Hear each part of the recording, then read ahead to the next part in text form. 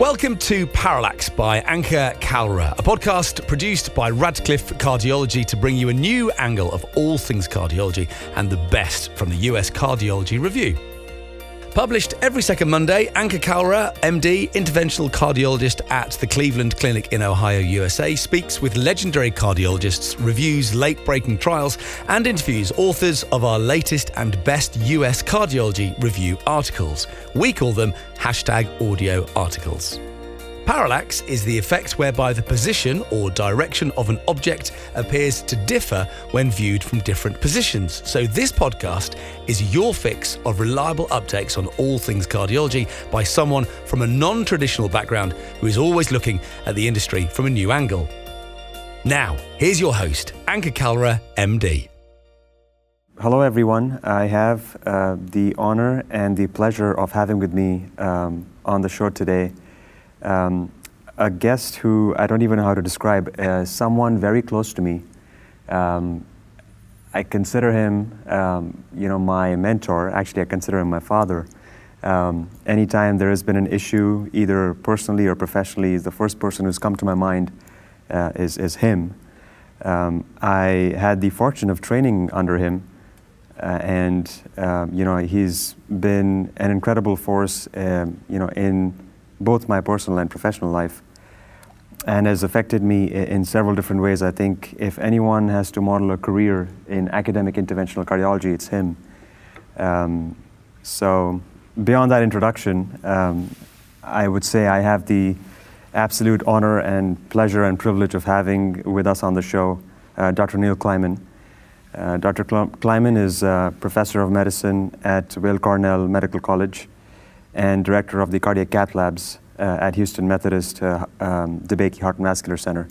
Dr. Kliman, welcome on the show. Well, thank you, Anka. You were much too kind in describing me, but I'm honored to be here, at least as honored as you felt during the interview.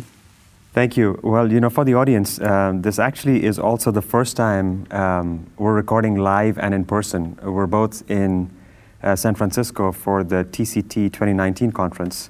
And this is the first episode where we're recording live with the Parallax guests, because all the other previous episodes have been, conversations over the internet or on the phone. So, I've always looked up to you, Dr. Kliman, as the role model for an academic interventional cardiologist. With career that you've established in translational science, the field knows that you're a platelet guru, with how you've managed to be clinically productive and clinically relevant and directing the cardiac cath labs at a world-class center for cardiovascular medicine, and also being at the cutting edge of clinical research when it comes to transcatheter valve therapies. So you've sort of checked all boxes of, being relevant clinically, being relevant in clinical research, and also doing translational work. So there's not a better person or a better guest to actually talk about how to establish a career as an academic interventional cardiologist, because, you and I were talking when we were at the posters that it's incredibly hard. It is difficult. Actually, I'm not sure it is. I don't think I found it difficult to establish an academic career. That is not the same as saying it's smooth, it's easy, and it's always fulfilling. Those things it's not. But once you've decided that that's what you want to do, things do start to fall into place. And you have to recognize that there are if your true interest is academics, there are lots of challenges. And you have to accept them really as markers of success. You have to decide that you've chosen a path, and I think the earlier you choose it, the less discomfort you're going to have along the way. And so what are those challenges? Those challenges, I think, are several-fold. I think one of the things that people always talk about is that there is, in medicine, a large salary differential. Now, the truth is, There is. It's probably smaller than it used to be, but physicians are not underpaid, although it always may feel that way. But you do pretty well regardless of what position you end up with. Other challenges that I think are probably greater and more difficult to overcome is that you have to wear multiple hats at the same time. And usually you have multiple bosses to whom you have to report. That's not so easy.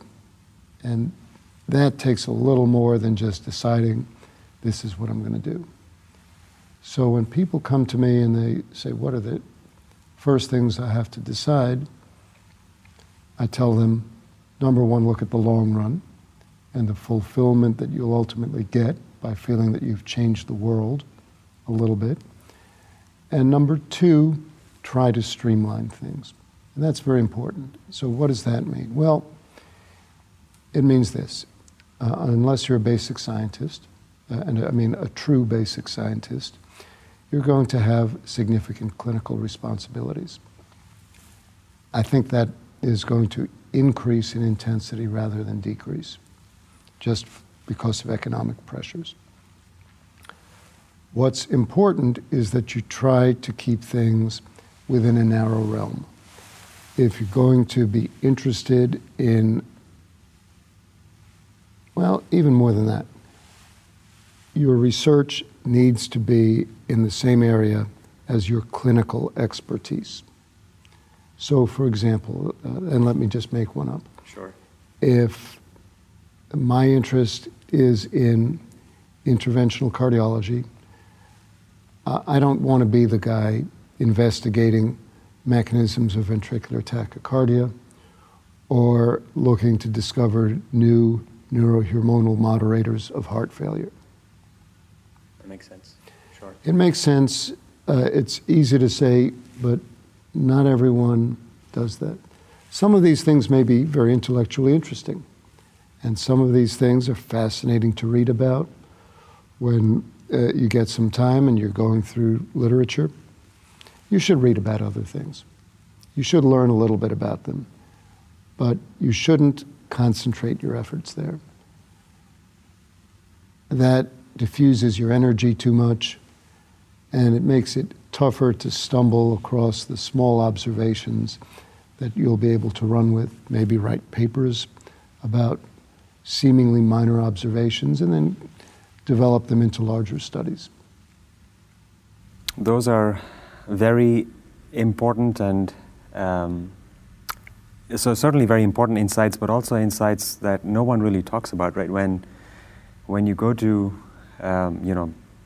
conferences that are organized by professional societies and state chapters, no one really gets into the nuances that like you have, and I think that's why it's important and it's crucial for someone like myself in the early career phase when we're still trying to figure out what are we going to do, what am I going to do to be academically relevant. I think it's important to have that insight and that lesson.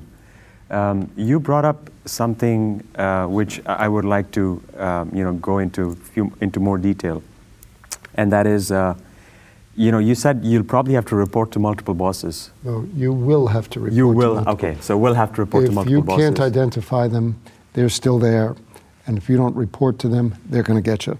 So yeah, talk to us a bit more about that. Like nuance. Explain the nuance of that statement, because I'd really like to get into the details and the specifics of that statement.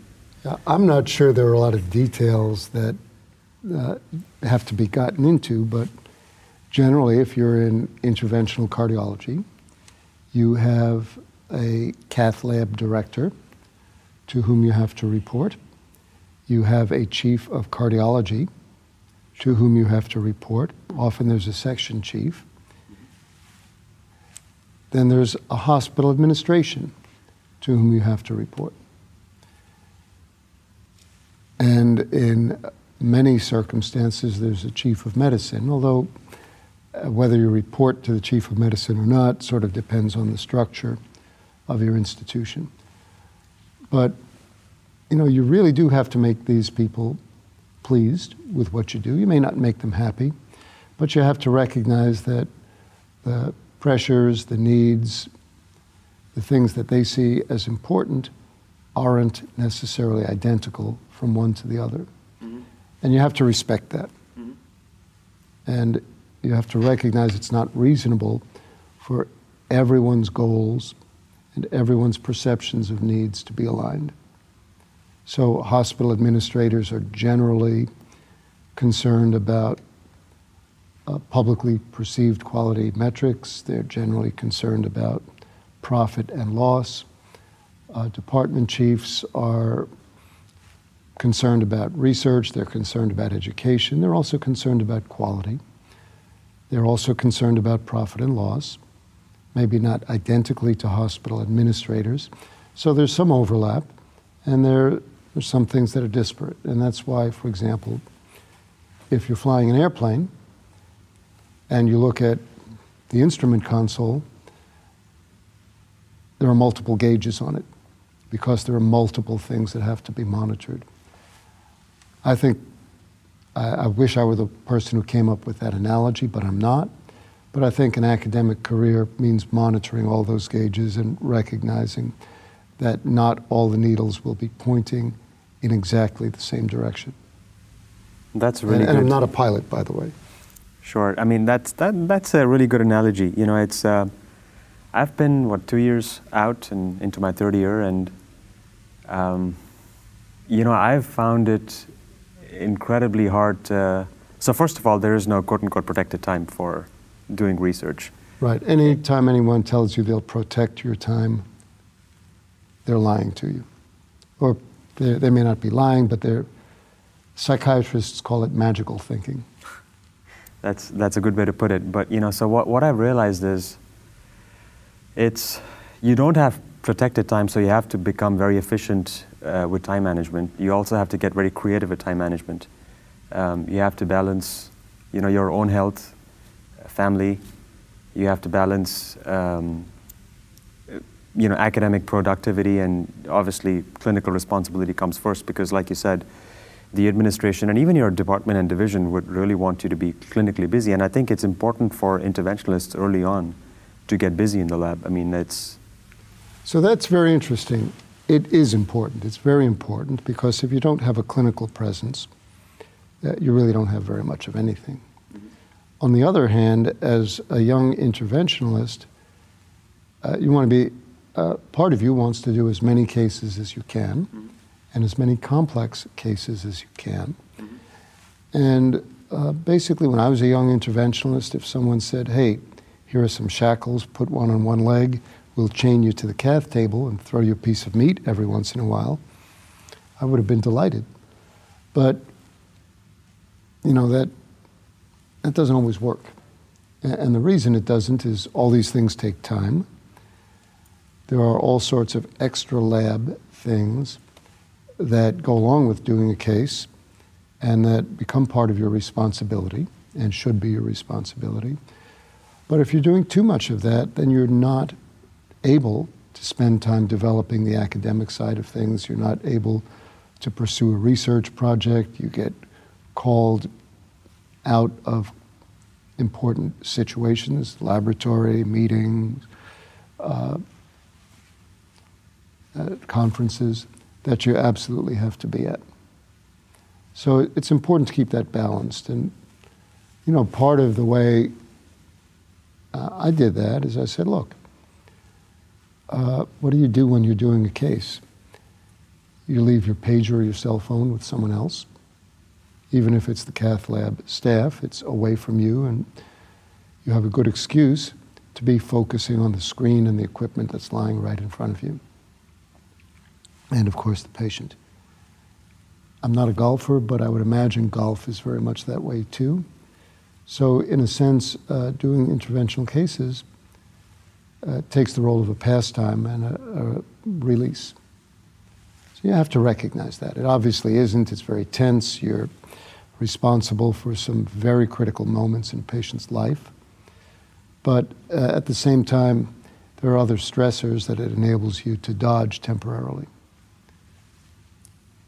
Don't get addicted to it. View it as a part of your responsibilities. Enjoy it, love it for what it is, am I allowed to say damn? Yes. That's about the limit, right? Get damn good at it, but recognize that it is a part of your responsibility. It's not everything you should be doing. Mm-hmm.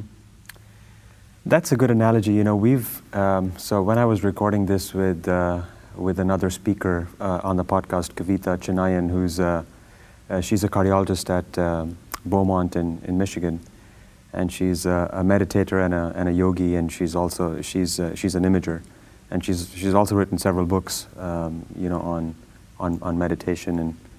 Well, in all fairness, I'm an imager too. Yes, all of us. There are different kinds of imaging. I agree.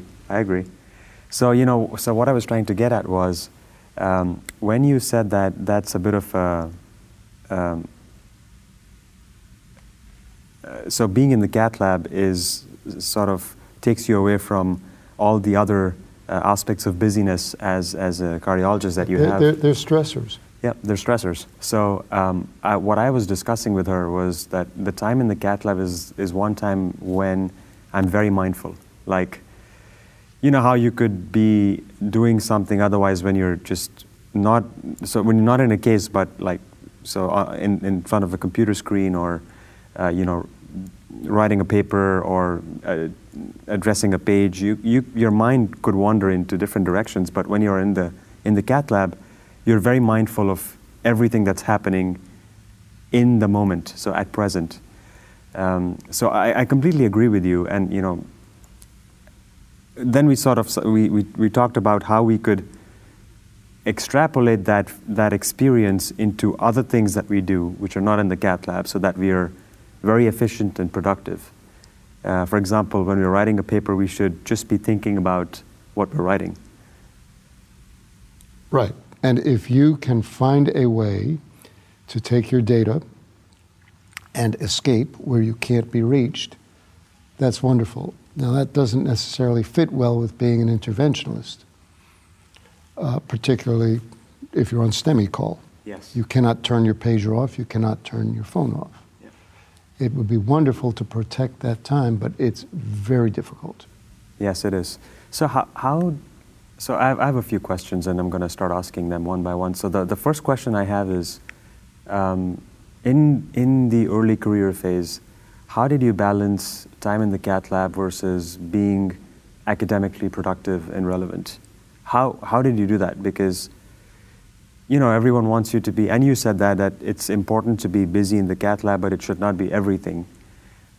How did you sort of do that? Like, maybe break down a week for us. Like, what would a week look like for you? Yeah. So first of all, I have no idea how I did it, and maybe it's because I wasn't that busy when I started out. Of course, that means I was spending time trying to become busy. I was very fortunate geographically in that my office location was very close to the cath lab. So if I finished a case, it was a 15-yard walk to go talk to the family, and then another 7 or 8 yards to get to my office. So that's a great example of making sure that everything you do is in line. Now, is aligned and in line. I'm very fortunate in that aspect, but to take a different tack, I once asked Barry Collar, who was chief of medicine at Mount Sinai, and a very busy basic scientist, very productive. I said, Barry, you're chief of a huge department of medicine, and you run a busy lab. How do you do it? He said, well, it's really easy. I've set up my laboratory so I can't get to the elevator from my office without walking through it. If you can do that, do it. So that's good. So that's good advice. It's good insight. So would you manage? So time between cases, you would work on papers, and you would work on writing stuff up. Right, and there were enough little things to be done that, even when I started off, I did all the endomyocardial biopsies for a transplant program. And that's rapid turnaround. So even during the turnaround period for the room, there were things that I could do. Or sometimes I would sit in the control room and make phone calls. Mm-hmm. Some people can take their laptops into a control room and work between cases. I've always found that difficult. Yes, I sort of did that. I've done that, but not routinely. But I have sort of done that, and I've gotten things turned around. For example, like if I'm editing a manuscript or reviewing a manuscript, I could do that. And so there's a theme here because just in the past episode with Srihari Naidu, we were talking about the same concepts of managing time between turning around cases and turning around rooms, and there is downtime between each case, and how you can utilize that time to be efficient, not be antisocial. I mean, you do want to, socialize with colleagues and with cath lab staff, but at the same time also be efficient and mindful of where the time is going, because there is time. Yeah, I mean, look, nobody likes long turnaround time. Mm-hmm. Clinically, it drives you nuts. But, there's an advantage in that if it's long enough, you can get a substantial amount of other work done. That is true. So moving to the next question then is how so you are the director of the cath lab, and you've mentored several young careers, and you run a fellowship program. What are the elements that you're looking for when you are hiring a young faculty member into your division or your department? What are the elements that you're looking for, and then how do you monitor progression in that person's career? So I want someone who's smart. Mm-hmm. I want someone who's clinically capable.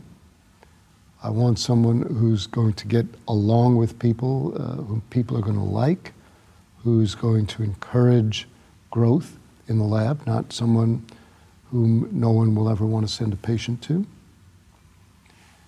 And then I want someone who's got academic interests, who's shown me that they can write a paper, not that they can write 100 papers, but that they've got an interest in amassing data, putting it together, and turning out a finished product. Mm-hmm. And obviously, I want someone who's got technical skills. These days, I don't think it takes a lot of technical skill to do 99% of cases because the equipment is so user-friendly. But, I want somebody whose clinical judgment is going to be there. Someone who's going to be able to manage what's a good way of saying bad? Manage some of the bad things that can happen during a case. Yeah. So just the complexities of a case. And I want someone who's going to teach me something too. Remember, education is never a one-way street. Mm-hmm. The smarter the coterie that you surround yourself with, the smarter you're going to get. That's an incredible point, and I'm not Bill surprised Gates that said it, not me. I'm not surprised that it's coming from you. I've not heard that from a lot of people, but I'm not surprised that it's coming from you. Bill Gates was good enough. So these are all great points, and thank you for sharing them.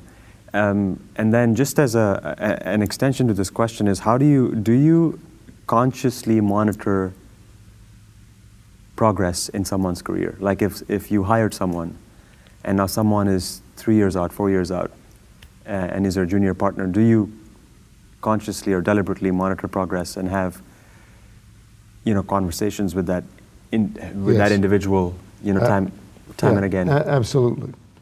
And I encourage them also when there are questions that come up, career decisions, come to me. So how do you do that? Like what do you go over with? Do you go over academic progress? Do you go over clinical progress? How does that play out? Clinical progress is pretty openly visible. Mm-hmm. I've never felt compelled to ask anyone how they were doing clinically, because I know what goes on in the hospital, I know what goes on in the clinic, and I especially know what goes on in the lab. Academic progress is a little tougher. I frequently ask people what they're working on. What do I need to do to get them writing more if they're not writing much? So far, I really have found that pretty easy. Has that been a challenge? Because like not everyone is as motivated to write, right? I mean, it's nothing against anyone, but it's just how. But remember, you don't build a baseball team with 9 pitchers. Mm-hmm. You don't build a section or department with everyone doing identical things. Some people are going to write more than others. Some people's academic interests are going to be stronger than others. Some people are going to want to spend more time clinically than others. You have to recognize that, and you have to respect that. Sure. And you have to have a balance. No, that's a great point. So, and academics does not only mean like writing papers and publishing papers. It could also mean education, right? Education for the cath lab staff, or for education for fellows, for house staff participating in. And education for the community. As well. That's really important. Yeah, I agree. So, how do you measure those? Do you encourage those in faculty, or? Yeah, we are told we have to do it, and we do. No one will ever argue with that. I don't know how to measure it. I mean, we live in an age of metrics. I'm sure that our institution is measuring these things very precisely. We're always asked, what extramural educational activities have you led or participated in? I'm sure I'm a box on somebody's check sheet. That's okay. I know what the people whom I'm responsible for are doing. Sure. Now, so speaking of which, I mean, Methodist Methodist. So it's technically Houston Methodist. Houston Methodist. I apologize for just saying Methodist. Yeah, don't worry. Soon it'll be a full paragraph. It's now the Houston Methodist DeBakey Heart and Vascular Center. So soon it'll be a full paragraph. Sure. So I'll say the Houston Methodist DeBakey Heart and Vascular Center. Right, and then we'll extend it some more, and you should see what'll happen to the domain name on the internet. So there is an education institute, right? Right. And is that part of the new tower, or is that something which is infrastructure-wise? Is that something which is separate from the Heart and Vascular Center? Well, the infrastructure is really very interesting. The office they have, which has a full TV recording studio, is on the 4th floor of the building that you worked in, the Fondren Brown building. But if you walk into those offices, this is amazing stuff. It's a full television studio. Wow. It looks, and I would imagine acts just like one of the network TV stations that you see on the news. I actually have I've seen videos of it, shared on social media, on Facebook and on LinkedIn, and it looked. I mean, I agree with you. It looked like an ESPN studio. Yeah, and there's a similar recording studio in their office, and both of these actually are in the old building. If you're interested, on the 4th floor. One's about 10 yards from my current office. The other is actually in. It's in one of the old cath labs. So clearly the department has invested into education. Yes. And the department values education. I know the interventional section certainly values both education and research. I was fortunate to be a part of it for the year I did my structural heart training. Do you see that commonly across divisions or across departments? We're very fortunate in that we have a number of, we have a fair amount of infrastructure that can be used for getting messages out. We have this amazing studio that really has just gone in. I don't know if it's fully functional yet, but we're going to be using that for interviews and for broadcasts. We have the Mighty Center, which is basically a large educational laboratory where we can do cadaveric work, we can do angiographic work. We've got a fully functional 1.5T magnet for MRIs right next to a fully functional Zigo angiographic unit. I mean, truthfully, in times of emergency, we could use it clinically. It's so well established. But it's great. It's got broadcast, transmission capabilities. We routinely bring people in there for a variety of educational conferences, a lot of hands-on experience, a lot of cadaveric work, a lot of animal work, a lot of dissections. Yes, I think MITI, a facility like MITI, I don't think exists anywhere else, right? I mean, is the largest simulation facility in the country, is that right? It is. It's incredible. And it's, so who came up with the idea for establishing something like MITI? This actually was the idea of the chief of general surgery, who, who's got a large presence in surgical education. And it's obviously paid dividends too. So do the interventional fellows go there, or? They do. We use it to teach basic skills, which, the truth is most of them have. Yeah. But we use it to teach jugular artery cannulation. Where Huey Lin is trying to establish a cadaveric model for radial artery catheterization, trying to create in a cadaveric arm a pulsatile radial artery with the ability to bring wires and catheters up into the torso. Mm-hmm. We teach TEEs there. Yeah. Have any of these structural heart procedures found their way to MITI yet? Not yet. Haven't well, yet. We've put simulators there, but yeah. I mean, the truth is you can put a simulator in your garage if you want. If you have room. Yes. Yes, no, and Methodist has a lot of, Houston Methodist DeBakey Heart Vascular Center, I get that right, has a lot of room. So, coming back to careers as an academic interventional cardiologist, so you see yourself now, and you see other early careers now that are flourishing or getting established, and you see mid-careers. And maybe it's not fair to compare because times have changed. No, it's very fair. I mean, what do we do that hasn't changed? So, I mean, in comparison to when you started out and what you see coming out now in terms of, what people are doing, is there any difference? Do you see any difference? Yeah, I do. I think, obviously, we've gotten a lot more digital. The truth is, people coming out now are much more facile with the digital world than I am. Back in the day when for example, if you submitted an abstract to the ACC, you had to get your data well in advance.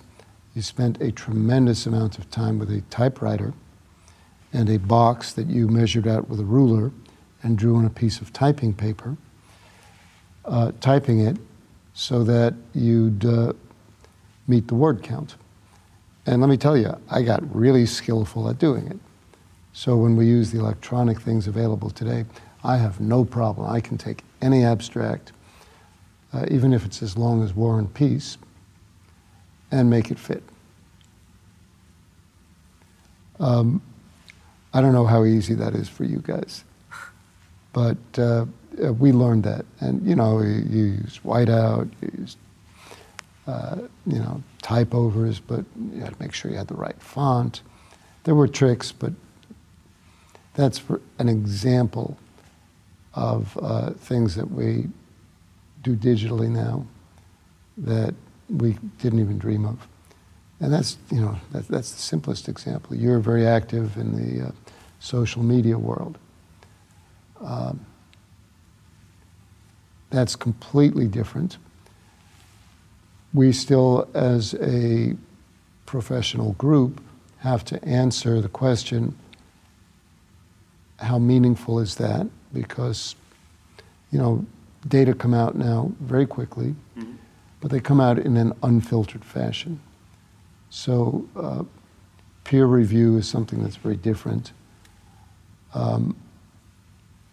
Every statement used to be scrutinized very carefully to make sure that it was supported by the data that were presented. The data themselves were scrutinized very carefully to make sure that they were internally consistent, that the statistical analyses were done accurately. That's much tougher to do now because of the multiple sources that things go through, the fact that they don't necessarily have the kind of filters that they did, and the fact that they come through so much more quickly now. Of course, the other side of this is data can be crunched more quickly. We understand some of the statistical techniques a lot better than we did. There are many newer statistical techniques. So, it's not so single-faceted. I don't want to sound grumpy at all about it because I'm not. But I think it's something we've got to work through. We've got to figure out what sort of filtration do we need. Yes, I mean, so social media is out there and has become, journals have embraced it, and the other thing is there are so many journals too right now. I mean, there's an ever increasing number of journals, and they just keep growing. What do you have to say about that? What do you think about that? There's a family of journals with every major brand of journals that you take. Do we need that many journals? What's happening? I mean, it's no, we don't. We don't. I mean, we need papers to be well written. We need them to be thoughtful. The reason we've got so many journals is several-fold. Number one, we have a lot of data now because of modern electronics and the fact that many studies are so large. It's easy to do multiple sub-studies, much easier than it used to be. So the data are bigger. The numbers can be crunched more quickly. There are more people to do it. And remember, the larger your sample size, the more analyses you're able to do. Number two, we've got more people who are interested in doing analyses and want to get them published. And that's got to be recognized as well. Part of what we do is we bring up younger people, and part of the way we encourage them is say, look, you can write a paper. You can get it published. We want that to happen. And then number three, there's prestige that goes along with editing a journal. And so there's motivation to create new journals. The downside of it, of course, is the more analyses you do, the more papers that are published, the more likely it is that some results are going to be spurious. That's got to be recognized. The fact that something is in print somewhere doesn't necessarily validate it. And so there's information overload as well. Yes. I mean, you can't possibly keep up with every cardiac journal that's out there now. So, in concluding our discussion, and thank you for your time. I think it's been great having you. What advice would you give to someone in early career like myself, and in someone in mid-career? Is like, how do you constantly keep a barometer of evaluation for your career as you're progressing along? Because years can slip by, and you can get busy with family, or you can get busy clinically. Well, years do slip by, and you do get busy clinically, you do get busy with family. And this happens. This is the way it's meant to happen. How do you still keep your academic career in track if you've truly signed up to be an academic? How do you keep that in track? Well, you have to keep in mind, what are you going to be judged on? You're judged on the number of papers you write. I'm not. I'm judged on how many people do I bring up and what do I do in studies globally. And so for that, you got to keep your ear open to what your peers are thinking about you, how often they come to you for advice. I'm talking about your peers, not necessarily the people that you've trained. And do people listen to you when you talk? And so thank you for that. And then on a concluding note, I have heard from fellows, the current fellows at the Houston Methodist DeBakey Heart and Vascular Center, that the Journal Club is still going strong. Yeah, it is. It was one of my most favorite features of the fellowship. We wrote about it yes. in JACC Interventions. Interventions. No, it's pretty neat. And I would actually like to come when I can. You are welcome. Remember, actually, anyone listening is welcome. It's the third Thursday of every month, with a few exceptions. And there are some tricks to it that I will not reveal publicly. And it's the same menu, it's the same location. It's you eat the same salad, I eat the same salad. Yeah, same salad for me every time.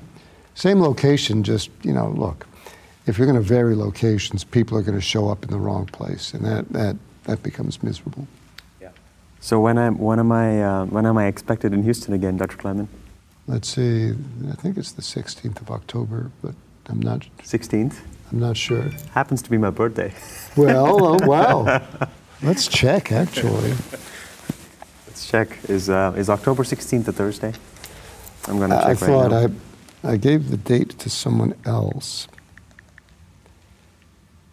It's Wednesday. Oh, so it's not the 17th. Is that the third Thursday? Mm-hmm. Yep. We've got how five, do you use this thing? We've got 5 Thursdays in October, so 17th is okay. I'll get my tickets booked. Okay. Yeah, and there are some tricks that I said that I'm not going to reveal publicly. Sure. Well, Dr. Kleiman, thank you again. Thanks for coming and talking to us on Parallax, and we wish you all the best. And I obviously will keep coming back to you. Okay, great. Thank you. This is called Parallax? Yes. Learn something new every day.